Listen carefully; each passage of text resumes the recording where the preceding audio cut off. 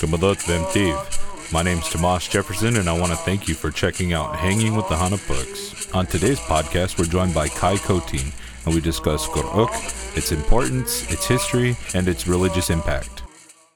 Well, it's Thursday. This is another episode of Hanging with the Hanapuks. I got Chris, Willie, myself, Zion, Andre, and with us as a guest, Kai. So, what do you want to... We have to talk about. Well, we had a small list of some of the topics we wanted to discuss. Yeah. So Kai is actually a Hanapuk. That's everybody here today, has been through this trial, right? And we've all passed the test. So basically, the idea of the Hanapuks, it's a continuing idea, and we're happy to have you here today, Kai. I think today we're going to talk a little bit about the Qur'uk ceremony. It's something that we all share, and that is the foundation of, the Hanapuks. And there's a lot of questions out, that we want to try and answer some, give some of our own understandings and share some of what we've been through with, people who want to know. So, Tomas, you want to narrate some of these questions for us, and we can just bounce them off? Want to introduce off-camera Tomas Jefferson. So, why haven't we done the ceremony in approximately 70 years? Well, I think our elder and one of the teachers that we learned from, Lori Kachora, talk about how before they went into the service in the military that funerals were done for 4 days. So I think there was an aspect, that the 4 days was still a thing. Now it's, or before it was from dusk till dawn. Now it's only for approximately, 5 hours or 3 hours, but it's dwindled down little by little the amount of time that we spend out there at funerals. But I think the Qur'uk was there's a misconception about it, I think, a lot, where it was the funeral that happened right after the Creator passed away, but it was actually after a time had elapsed where they were missing them, so they performed this ceremony. So in doing this ceremony, there's a lot of preparation that has to be done beforehand. And now in the modern times, I think it was touched on a previous podcast that a lot of people are working, a lot of people have other obligations because of their families, children, sick family members that they have to take care of, things of that nature. And I think we found with this coronavirus that it gave us an opportunity that we might not have had otherwise, to do the ceremony, to take the time to learn about it, the history behind it, the language, and actually go through with it. So I think that's one of the main reasons why it wasn't performed in so long, is because it takes a lot of time to prepare. And I think the knowledge was not more so readily available back then, but maybe more people knew about it and how to do it. This time we relied solely on our elders, one who actually seen the ceremony and took part in it. The last one that took place in the 50s? The 50s, 52, I believe, was the year that he stated. But it's been a long time, and I think that's one of the reasons we found out why, is because of the preparation that is involved with it. Super elaborate. If you think about it, the existence of this ceremony predated any of our modern, obligations, right? It was actually something that unified our community, because each of the families had different roles in this ceremony. And it was, I don't know whether it was done on an annual basis or I think it was as, needed basis, more or less. So it could happen, once a year, or maybe potentially even more than once a year, depending on, what the families are asking.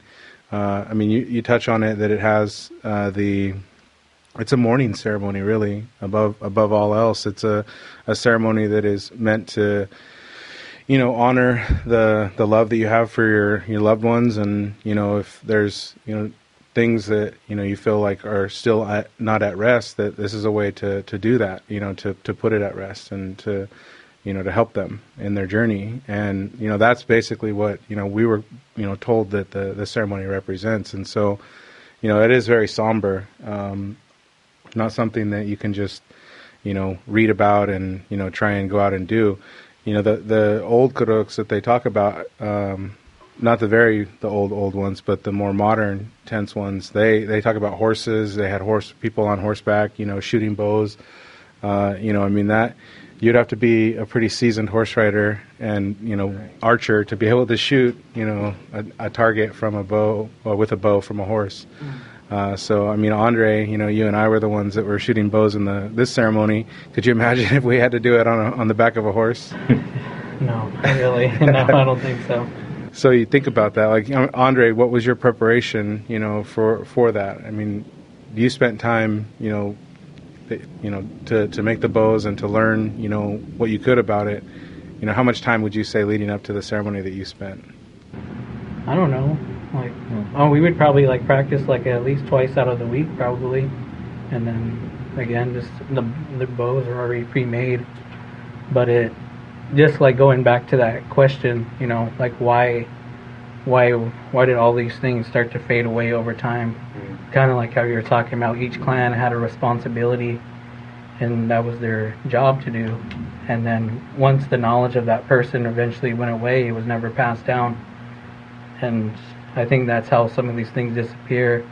I also heard stories from some people. They say you don't, I guess on the opposite end from where we're at, they say, you don't talk about those things, or you don't bring them up because it was meant to disappear. I've heard, like Jesse talks about some of his relatives and some of the songs or some things that they learned, and they say, "Oh, could you teach me those songs?" And I know some Quetzals back in the day, they said, "No, the song dies with me because the song belonged to my family." And I guess some of them thought that the next generation of Quetzals weren't worthy for those things. And I think that's just the old style of thinking, because it was different from what my teacher obviously told me, because, he was kind of one of the ones that put this, the ceremony into motion, Sure. And, but that was one of the things that he told me about, is that that's how they were. They say, no, this belongs to me, and it's going to go with me. I think that's also one of the reasons why it disappeared. Probably something you have to dream too. They say that you got to be a dreamer in order to sing those songs, and just like when we talk about Il Shah, I remember my grandma used to say that's a Escalante song. We sing that one. That was something that she used to tell me, but other people obviously sung it, but I don't like to think about that in that context anymore, because we're in a new age now, where I think something's gonna go, so we should all share it. Yeah, true. Yeah, I mean, you're by having that connection to those songs, to these ceremonies, you're tapping into an energy source that our tribe, harnessed. I mean, those songs are meant to make you feel relief, and there's tones and there's melodies and words that are being spoken in those songs that bring you their medicine, right? So it would be a shame for those things to to not be available to us, especially which it is, so much of our identity. Right. Back to the question, I think that it's been a lot of erase to replace. And when I think about assimilation and how we don't do ceremonies anymore, a lot of it has to do with just having jobs and having to take care of a family. We don't look for the land to provide for us anymore. Instead, we have to go to these companies and buy food, and we have to outsource so much instead of just food sovereignty. So we rely on the American industry to provide for us, and that means that we also have to capitulate a certain amount of time and labor to that system. And if we're working all the time, we have no time to be doing ceremony. And I think that it's awesome too that our tribal government allows time off for ceremonies, particularly burial. But I still don't think that even that's enough. but because we can do more, and we can revive more, and we can push for more. And I think that instead of having faith in the systems of power that got us here, we can dig deeper and find, what's left of what we had, and sort of manifest more from that, and build towards, healing, I guess. But yeah.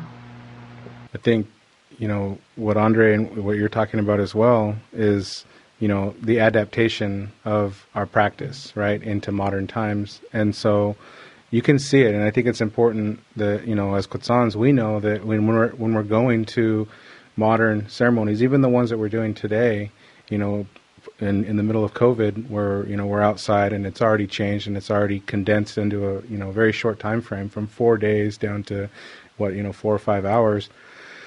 And, but we're still, the bundles, what those bundles represent in a, older context is, comes from the Karuk. The ceremony that we're doing, even the condensed version of it is more or less, originated from this ceremony that, our ancestors way back were, taught how to do, and, what's the proper way to, handle it. And it's, we've all been told, over and over again that it's because there's references and there's, guidance, and we have, elders that have experienced different aspects of it and share that with us, which we're all fortunate to have those gifts. People think that we might not have been doing a full scale Kurauk, but the portions we do now at the big house are Kurauk. They are, aspects of the original ceremony that we do, and I think a lot of people don't know that. They don't realize that. It's that you're just supposed to, do the best that you can do with the circumstances that you're dealing with. I mean, you think back before, everything that is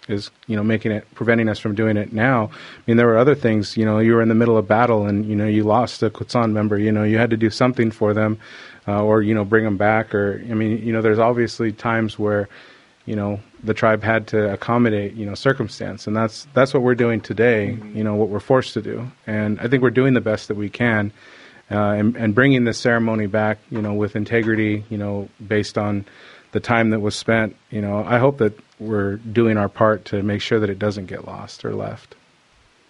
I want to say that's not uncommon either. We were told by our elder, and it's written in text, that it typically took like a year to perform it. So it's, you can't just say you want to do it and do it, even if you had the knowledge. It's there's a lot of preparation and thought that has to be put behind what you're doing. It's not something you just jump right into, otherwise you might hurt yourself or somebody else, as it was told. But yeah, think about all the money that went into it too, from you guys, Mapipa, and all that. It's something that they didn't have to worry about back then. But I'm pretty sure they didn't have to think about grants or money like that to do something like that. All the stuff was around them, and is,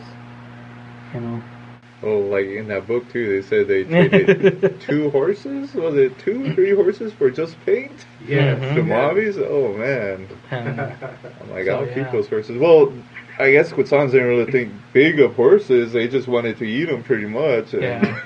I always thought that was interesting. Like, they didn't want to ride them; they just want to eat them. Unless it was for Karuk, right? Oh yeah, Sorry. How come we didn't use those for battle? I don't know. We're not there yet. We're not there. Well, I was reading, I think, in I forgot what book. It was talking about how we did learn how to ride some horses, and we're getting good at it. But the Spaniards took them away because we were getting good at it, and then when they came back, like some person who was like kind of falling on writing about them, like they just were eating them. So I thought that was interesting. Dwight Schrute. Yeah. Oh, I'm interested in how the horses became involved, because from what I know is that, like, there weren't horses here. Well, there were, but they were extinct. They became extinct here, and then they came back through colonization. So yeah, so some of the original, like, we before we did the ceremony, we went on this, like, this journey, right? And we went to a location which we were told was one of the original Guruk, sites. And at that site, there was no way that there was horses there. I mean, they didn't exist at that time, to us or whatever. And, we certainly weren't on horseback. So, you look at it's how the ceremony itself has evolved. And I think that the horses, I don't know at what time frame they came along, it's hard to guess, but they became part of, like this more elaborate ceremony. And so, like, I don't know, some family just, I guess archers were like, hey, I like to ride horses. And yeah.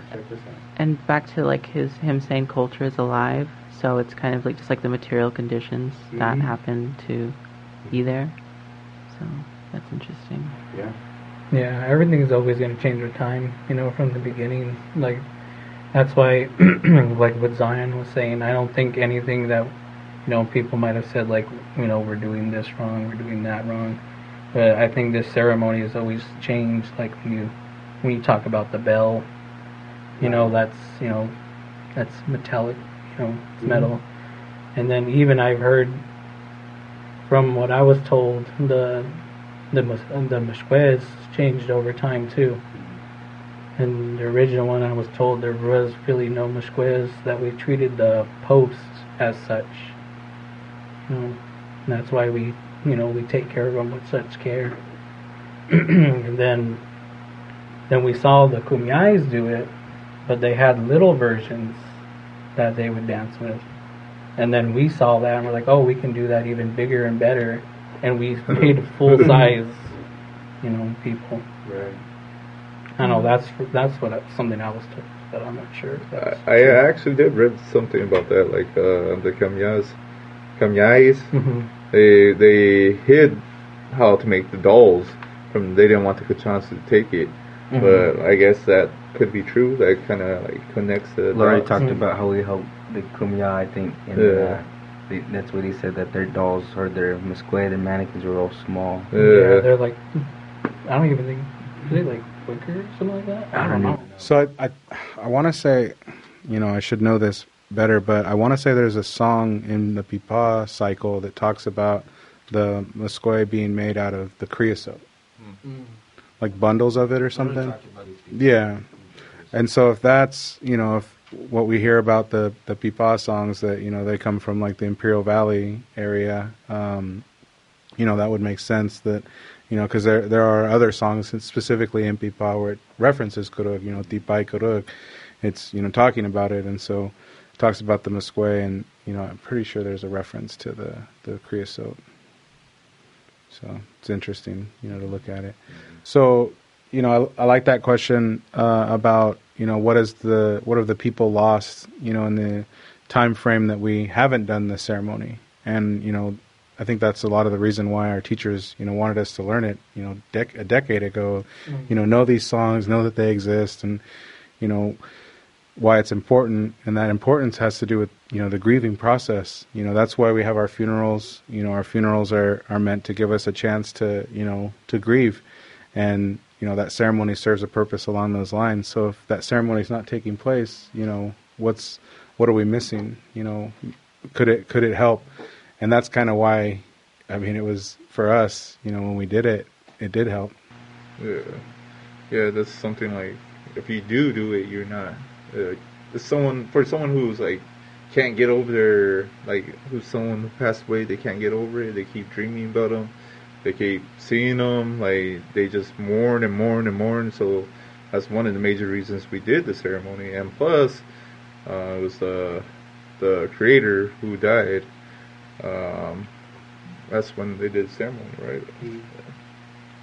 Yeah, death is something really hard to deal with. But like, what's the kind of closure that they get? Why does it work? What does it do? I think it was even just an opportunity to cry for them at that point, because now, like I said, what did we get? We get from used to get from dusk till dawn. Now it's from midnight to dawn and stuff. But I think just even the opportunity, like I said, to have the whole 4 days to mourn that specific person and just focus on that gives a person healing, because the time we have now to mourn people is just so fast. Even in the modern world, funerals are, an hour or two, and it's just they're done, they're gone, they're in the ground, But with us, it's a lot more thought out. The process that we used to have, this ceremony, and the fact that we don't do it, what we lost is that the not disservice, but the opportunity we don't give to the person that passed, and the opportunity we miss out on by not grieving them. But I think there was even I don't want to be wrong, but I think we used to have like professional criers, even like Khotans that would like go out other places and cry and stuff, because I think that invokes emotion in itself. Seeing somebody else cry. I think and I heard that the way people cry today isn't the way how people used to cry. They used to cry a lot harder, used to mourn harder, whatever that may look like. I don't know, but I think that's what a lot of people today struggle with. A lot of younger generational people. How do we mourn a person that's lost? Because we're just losing so many people this day and age. Yeah, I feel like even then, like if I'm in the cry house, like I sometimes think about like I don't want to like I can't weep, I can't mourn, because I have like this optic thing of where if I'm crying then I'm weak, and and it's like that's horrible, Yeah. And I think that our culture like deeply ritualizes us to not face our pain and to not like just kind of let it all out. I was gonna say, some people think they can't do that, or that they might not even know that's what that's for, because they call it the big house, or or they call it's called the cry house for a reason, I think, too. But some people call it the big house, but some people don't, I think, fully get that's a place for them to let it all out. You don't have to be an immediate family member. You can just be a relative, and be on your own and do what you need to do there at a lot of time that you have. But some people don't. They hold it back, and that's the only time that they get to do it, because we don't do this ceremony like we used to, But Enjoying the content so far? Be sure to leave us a like, subscribe, follow us on social media. If you want, you can download the show for offline use. Contact us on social media if you have any questions, if you want to hang with the Hanapuks, or if you have a topic for a future show. Oh, I mean, everything that I think he's pretty much covered it, just from a different stance. I think like just the way that I kind of hear it is, it's more like a kind of like a sickness that builds up inside of you, after that funeral, and you didn't, you feel like you weren't able to let it go, and that just dwindles inside you. And I just heard that it causes pain inside of you. It can make you, I don't know, crazy or some things. That's what from what I was taught. So that your kuruk is your second chance, I guess, to get rid of it. Mm-hmm. And I guess that thing, that whatever that sickness is, it just doesn't affect you, but it affects everyone around you in your life. It can affect even the tribe too. Mm-hmm. And I think that was one of the reasons that you said that we needed to do that, because we're sick. Mm-hmm. Our whole tribe is sick, and we need to cleanse it. And the kuruk is how we cleanse the people, how we cleanse ourselves and the land around us too. I always wondered if they kind of meant like depression. How some people get into depression, and then once someone gets in depression, they can make another one depressed because they keep on talking about sad stuff. And that's how I kind of view it. But I also view it kind of like how Lori talks about energies, because our emotions, I think, they affect our energies and they radiate from us, I feel like, and that can be easily transferred to the next person. But they, like, when he was telling me about it, he just said sickness. But on a deeper level, I think what you said is pretty much what that means. Or how I feel about it. Yeah. My mom says it's like a vibration. Like if you're depressed, at a time, like you have a low vibration. But if you're like vibrant and full of life, then you have a high vibration. And you want to try and balance your vibration. That energy that you're putting out there. And if you have something that's constantly pulling you into a low vibration, how can you get rid of that? Well, we were taught that that's this ceremony. So that's what we've lost is, that ability. And it's been lost, through the funerals too, because that's part of the reason why is because even those 4-day funerals or even the one-night funeral that we're used to for, the last, 20 years or something, or more, 30 years. Anyway, the smaller funerals, it's putting the pressure on to, to not. Yeah. And I think one thing too is that like trauma does transmit generationally. So if you have like a famine, if you've gone through genocide, if your ancestors were slaves, there's this inheritance of trauma that you receive from your ancestors. And I think that all of us, deal with that. And I think it's a deep wound, but we have these ceremonies, we have these ways of healing, and I think it's really important. So, yeah. I think there's studies coming out that like that now. I know my mom spoke about that before, how scientists are trying to link trauma to Native Americans, how we're born with it in our DNA and stuff automatically, just based on the history that's happened in the country as a whole. But I believe it. Oh yeah, I do too. So speaking about ceremony, specifically Kuruk, does it lose its spiritual meaning or power because of that? Because we have these discussions about it? I mean, some would definitely say that if it's available to everybody, that it it's what good is it? But I think with Kuruk and kind of everything that we just talked about, that it's actually the opposite. Like as the ceremony becomes, what's up, Ozzy? As the ceremony becomes, available and accessible, that there's more opportunity for the community to heal.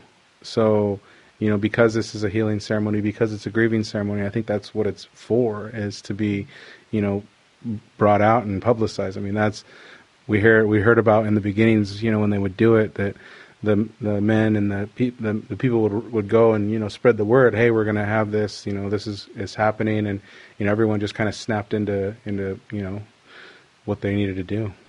Yeah, I think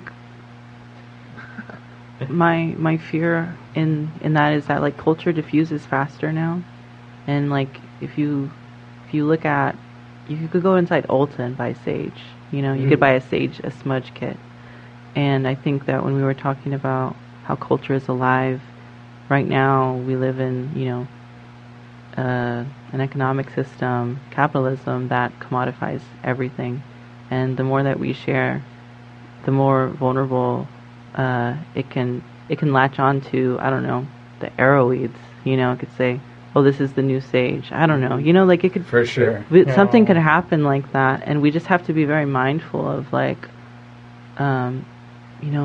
who can obtain, and even though, like, the anthropologists have already came through and, like, written everything down, and, there's no, like, really stone left unturned, I still think that I'm kind of scared of the new age spiritualists that come and just kind of take from all these cultures and then kind of, I don't know, like, to me it's degrading to see people like just barely interact with something but take it and, like, I don't know. I think it's monetizing it when someone takes something that doesn't belong to them culturally and then tries to monetize it or does monetize on it. That's always, very degrading. But like, okay, so there was this this show that I watched, this documentary about the Chicano, movement in LA and like the beginnings of it, and how, over time, like today, modern times, they have like Chicano, communities and, groups in like Tokyo and, all over the world. And, the guys from the original, founders of this movement, they're not looking at it like, oh man, like, those guys shouldn't be doing what we're doing. Like, that's ours. They're repping us.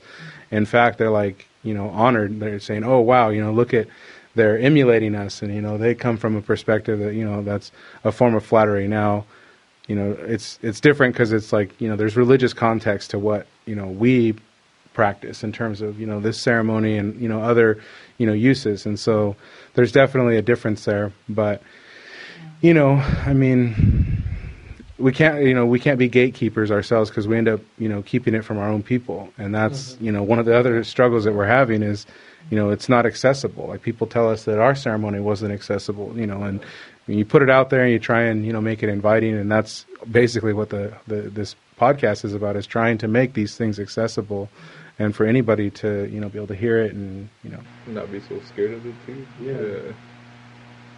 I think something that definitely gives the ceremony power, the ceremonies that we have in general, the fact that we get together as people, is that work what's on. It's not just the fact that the ceremony is what it is. It's the fact that work what's on, and we're descended from a specific people who did this thing.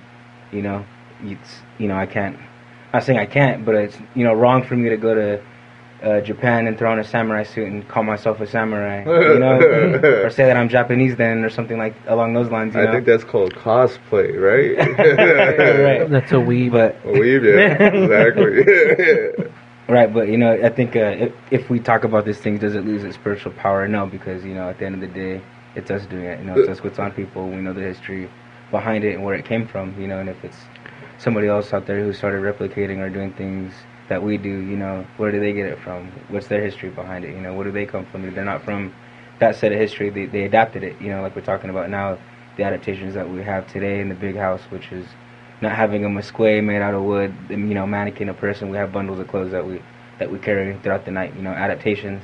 So I think those things can be looked at as a good thing, but in terms of it losing its power, no, because I think it's not only about the intentions that you have in it as a person, but the history of your people too. So, and I think too, the anthropologist that came and I think that especially when it comes to like the sacred aspects of it, like what's like for me when I think about the river and like the land and how like we have all these monoculture crops around our most important area, which is close, as close to the river, because that's essentially like a vein, a lifeline that breathes life into Yuma.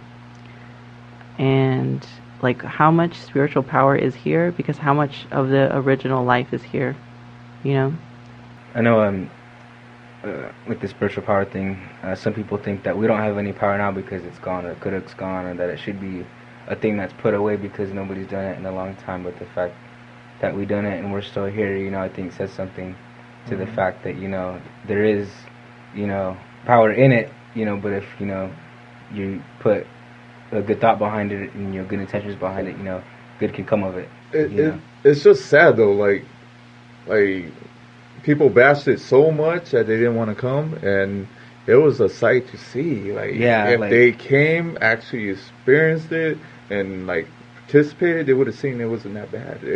It was amazing, actually. It really was. Yeah, it was something. I think I talked about it before. Like the coyotes screaming at a certain time. Like they weren't screaming, but they're yelping and doing their calls, and then it stopped. Like at a certain time. Like even the wind, like I said the second day, that was just so strong. And the north wind. The north wind, yeah. Like ceremony calls for the people to call for the wind from the north, and the fact that it was there that day really just said something to me, and it wasn't just a light breeze or anything of that nature. It was actually strong winds coming, and it, nobody can deny the fact that we called that and we asked for it and it came, things like that. And I know we all had our own personal stories that we've seen, throughout Kuru'uk and what made us feel like it was going right, but it was just a really good experience to have. Yeah. And like you said, wish more people were there to see it. Work with on people. In the beginning, I had a hard time remembering those parts, like in the, the warrior stuff. I had a hard time remembering that stuff, and all of a sudden it just came out. It just, right. Then I thought I was gonna get beat up by Zion. I thought he was gonna take you too. Yeah, man. I was kind of scared. But yeah. Even all those guys, all those things that you guys are talking about, I kind of also think about the other aspects of it. Of, we, me and Willie have to actually learn how to make and shoot a bow. Yeah. We've been making war clubs, learning how to speak Witsan, and also getting ready to eat a certain way, and which we talked about before is not easy. But all those things, better health, more activity. I mean, we had to get up at 6 a.m. on Saturdays a few times just to get rocks, fill up a truck bed of rocks and bring them back, And then, actually building the ramadas, it was a lot of work. Yeah, that last day, huh? And all of that I see as positive and self-improvement, and us as a community, we just did it with a handful of people. Imagine if we could do it with a lot more. There was more help on hand. Then that's that. I feel like that's that. To me, that's that healing that that connects us all together. Yeah. For Kuruk.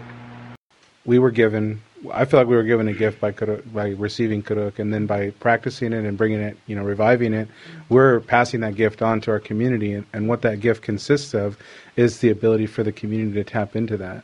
And that's, what better way do we have to, decolonize our, our practice? I mean, that's what it's all about, is taking those 4 days and literally breaking away. Right. And I think that I sounded a bit nihilistic about talking about the river and the land.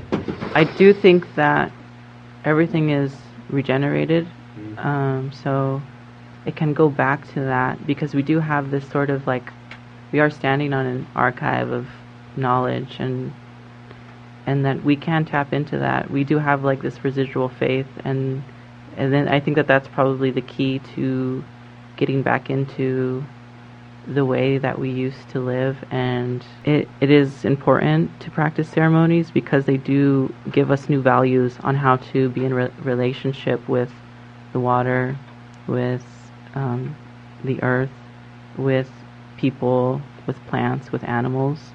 And instead of seeing them as resources that we can that we can extract, we can see them as non-human kin and valuable to everything.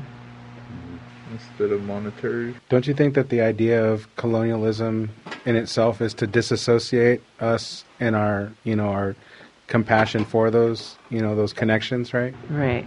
Erase to replace. Yeah, and exactly. And I think that the values that we inherited from Christianity and from American imperialism is just to destroy everything, and just it's not sustainable, what are we building towards? Yeah, I think that we should start thinking of things in terms of how is it going to affect, generationally, not just 4 years. Everything is so short term. We need to start thinking in ways of preserving? Preserve, but also what's able to, so it can regenerate. Always, come back. So my grandma, I was talking to her the other day, and she was telling me one of the most important understandings for me to grasp, and I'll share it with you guys, is that Native people see life in a circular, pattern. We see life in a circular pattern. Things come back, and that's kind of our approach. Is if we miss something, an opportunity to do something, we know, at some point it's going to come back, and at that time we'll be prepared for it, and we can do it. Whereas the other, American society or Western, ideologies is all linear. It's like you're going from point A to point B, and you have these goals and these objectives, and that it's purely linear. And so if you think about that, for us, that's the idea of the cycle of our ceremony. The four stops. I mean, everything that we have is regenerating, and I think that's important because if you're just going from point A to point B, what's your, what do you get? You get a reward, or you get money or whatever. It kind of it's like it's defeating, right? They could probably be the new Montezumas. We are kind of preserving what we can. We're trying to. Yeah, goals preservation for me, just personal goals, just to be as culturally involved as I can be, to feel as Quetzan as I can. Because right now, I think being disassociated with culture and language, I don't. Other than saying I'm Quetzan, what can you show, or what can you express that you're Quetzan?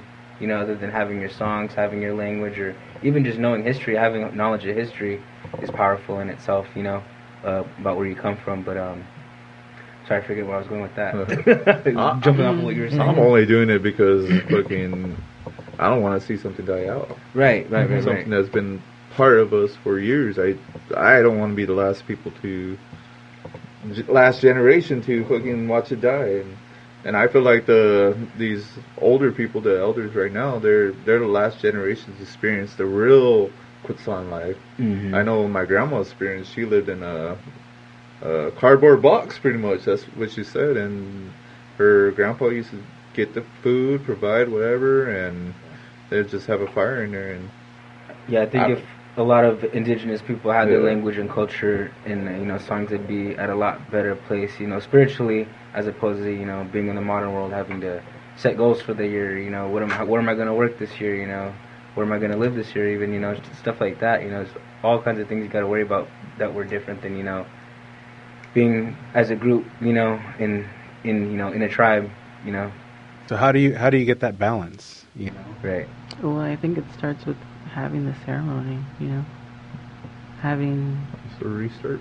Yeah, and just providing a new outlet, because it's like, again, like this idea to erase to replace.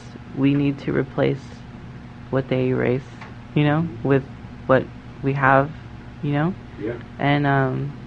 And it gives them a new outlook on life and a new set of values, and those values help everyone and everything around us, you know.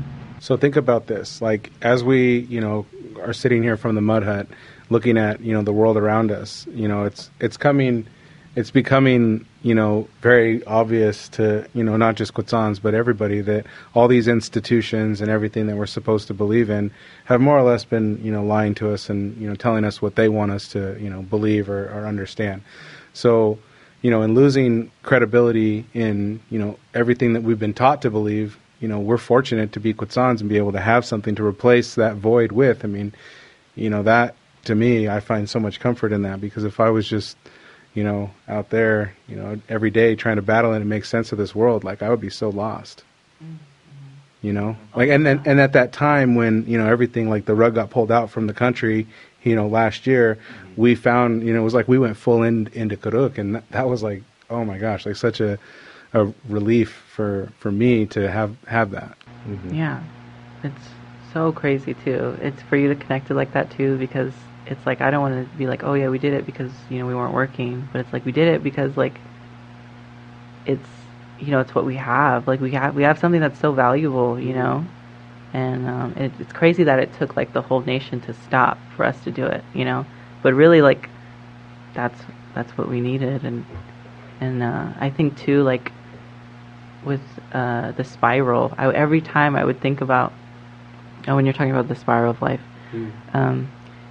I think about it like, oh, this is so, like, this ceremony that we're doing now is just going to ripple across, and everyone's going to feel it, and, like, they're going to feel it in the past, they're going to feel it in the future, we're feeling it now. Like, it's really important, and it's really amazing to have been a part of it. And it also, like, set me on this goal of, like, food sovereignty, of wanting to establish, like, a system where we can, you know, grow our own food and disconnect from mindless consumption. Yeah, because food is also, like, another really big problem with everyone, I think. The dependency on it, and, like, we could really just, like, as sovereign people, as a sovereign nation, you know, I think we can do it. And I think it starts with our spirituality, with understanding our connection to food and our connection to, you know, land and what sustains us. Yeah, I feel like what's out there in other podcasts and, you know, other people that are, you know, sharing like ideas and, you know, concepts, we're all kind of coming to that realization that, you know, here it is, you know, all these old ways and these old teachings have, you know, become valuable, and, you know, we see, you know, that we need to implement them. Yeah. Well, and too, it's like we're also in the face of, like, global catastrophe with climate change. So it's kind of like, oh yeah, we probably should do something now. Yeah, they're even saying that the river's supposed to dry up or something. It is, yeah. Freaking extinct, but I don't know. Looks pretty good. I don't know. It was high. I was out there over the weekend. It was really high. Well, we were out there. Mojave's giving us water, right? They're all like, yeah, let's get them some water. Crit's got the water. Oh yeah, Crit. Yeah, that's right. Open that down a little bit. Yeah, that's really scary because, I don't even know what we'd do without the river. How are we Quechan without our river? It doesn't make any sense. Like, the scars of colonialism are so bad. Like, the Hoover Dam, when I think about it, it's like just millions of pounds of concrete that blocks water. And it's like, how stupid is that? Or when, like, the Mount Rushmore, like, the scar on the earth, like, Jesus Christ. So have you done much, like, looking into the Corps of Engineers? No. So the Corps of Engineers is this group of, like, American, like, industrialists, right, from the government. And they went around building the Hoover Dam and, creating all these reservoirs and all these dams. And, I mean, it was like a conquering, like conquering the West, and it was like, how big can we make it? What's the, how large scale can we go? And there was, like, no considerations of, what about these fish migrations and, these landscapes and that are dependent on the water. I mean, when they started damming our area here, all of our, lush cottonwood forests and everything that had those deep roots that we're used to having, that irrigation, natural irrigation every year, and after, a certain number of years of it changing, they were gone. I think that one big tree over there off of Ross Road, that's like one of the last, like, relic, remnants of hell. I used to have a real big cotton tree in the backyard. Remember that one we had in the backyard of my house? My Uncle Pat still has a really big cotton tree in the back of his house too, but just like 3-story cottonwood, like it fell during a storm one day too. But we had salmon too, going through the river, but we got extinct because the dam. Well, and think what we lost. I mean, there's, the whole river of, transportation and commuting and everything that, it was used for, just vanished. Mm-hmm. Yeah. And it's like, it's going to be hard to try and build around that because we don't have the same river that we do, and we're not going to have the same river that we do in 50 years, Yeah. So as Quetzans, it's really important to know that, our river... What? He's having a hard time going back and forth. It's all good. So as Quetzans, it's important to know that our river, you talk about it being, in jeopardy. It really literally is. Like in like legal context, contracts.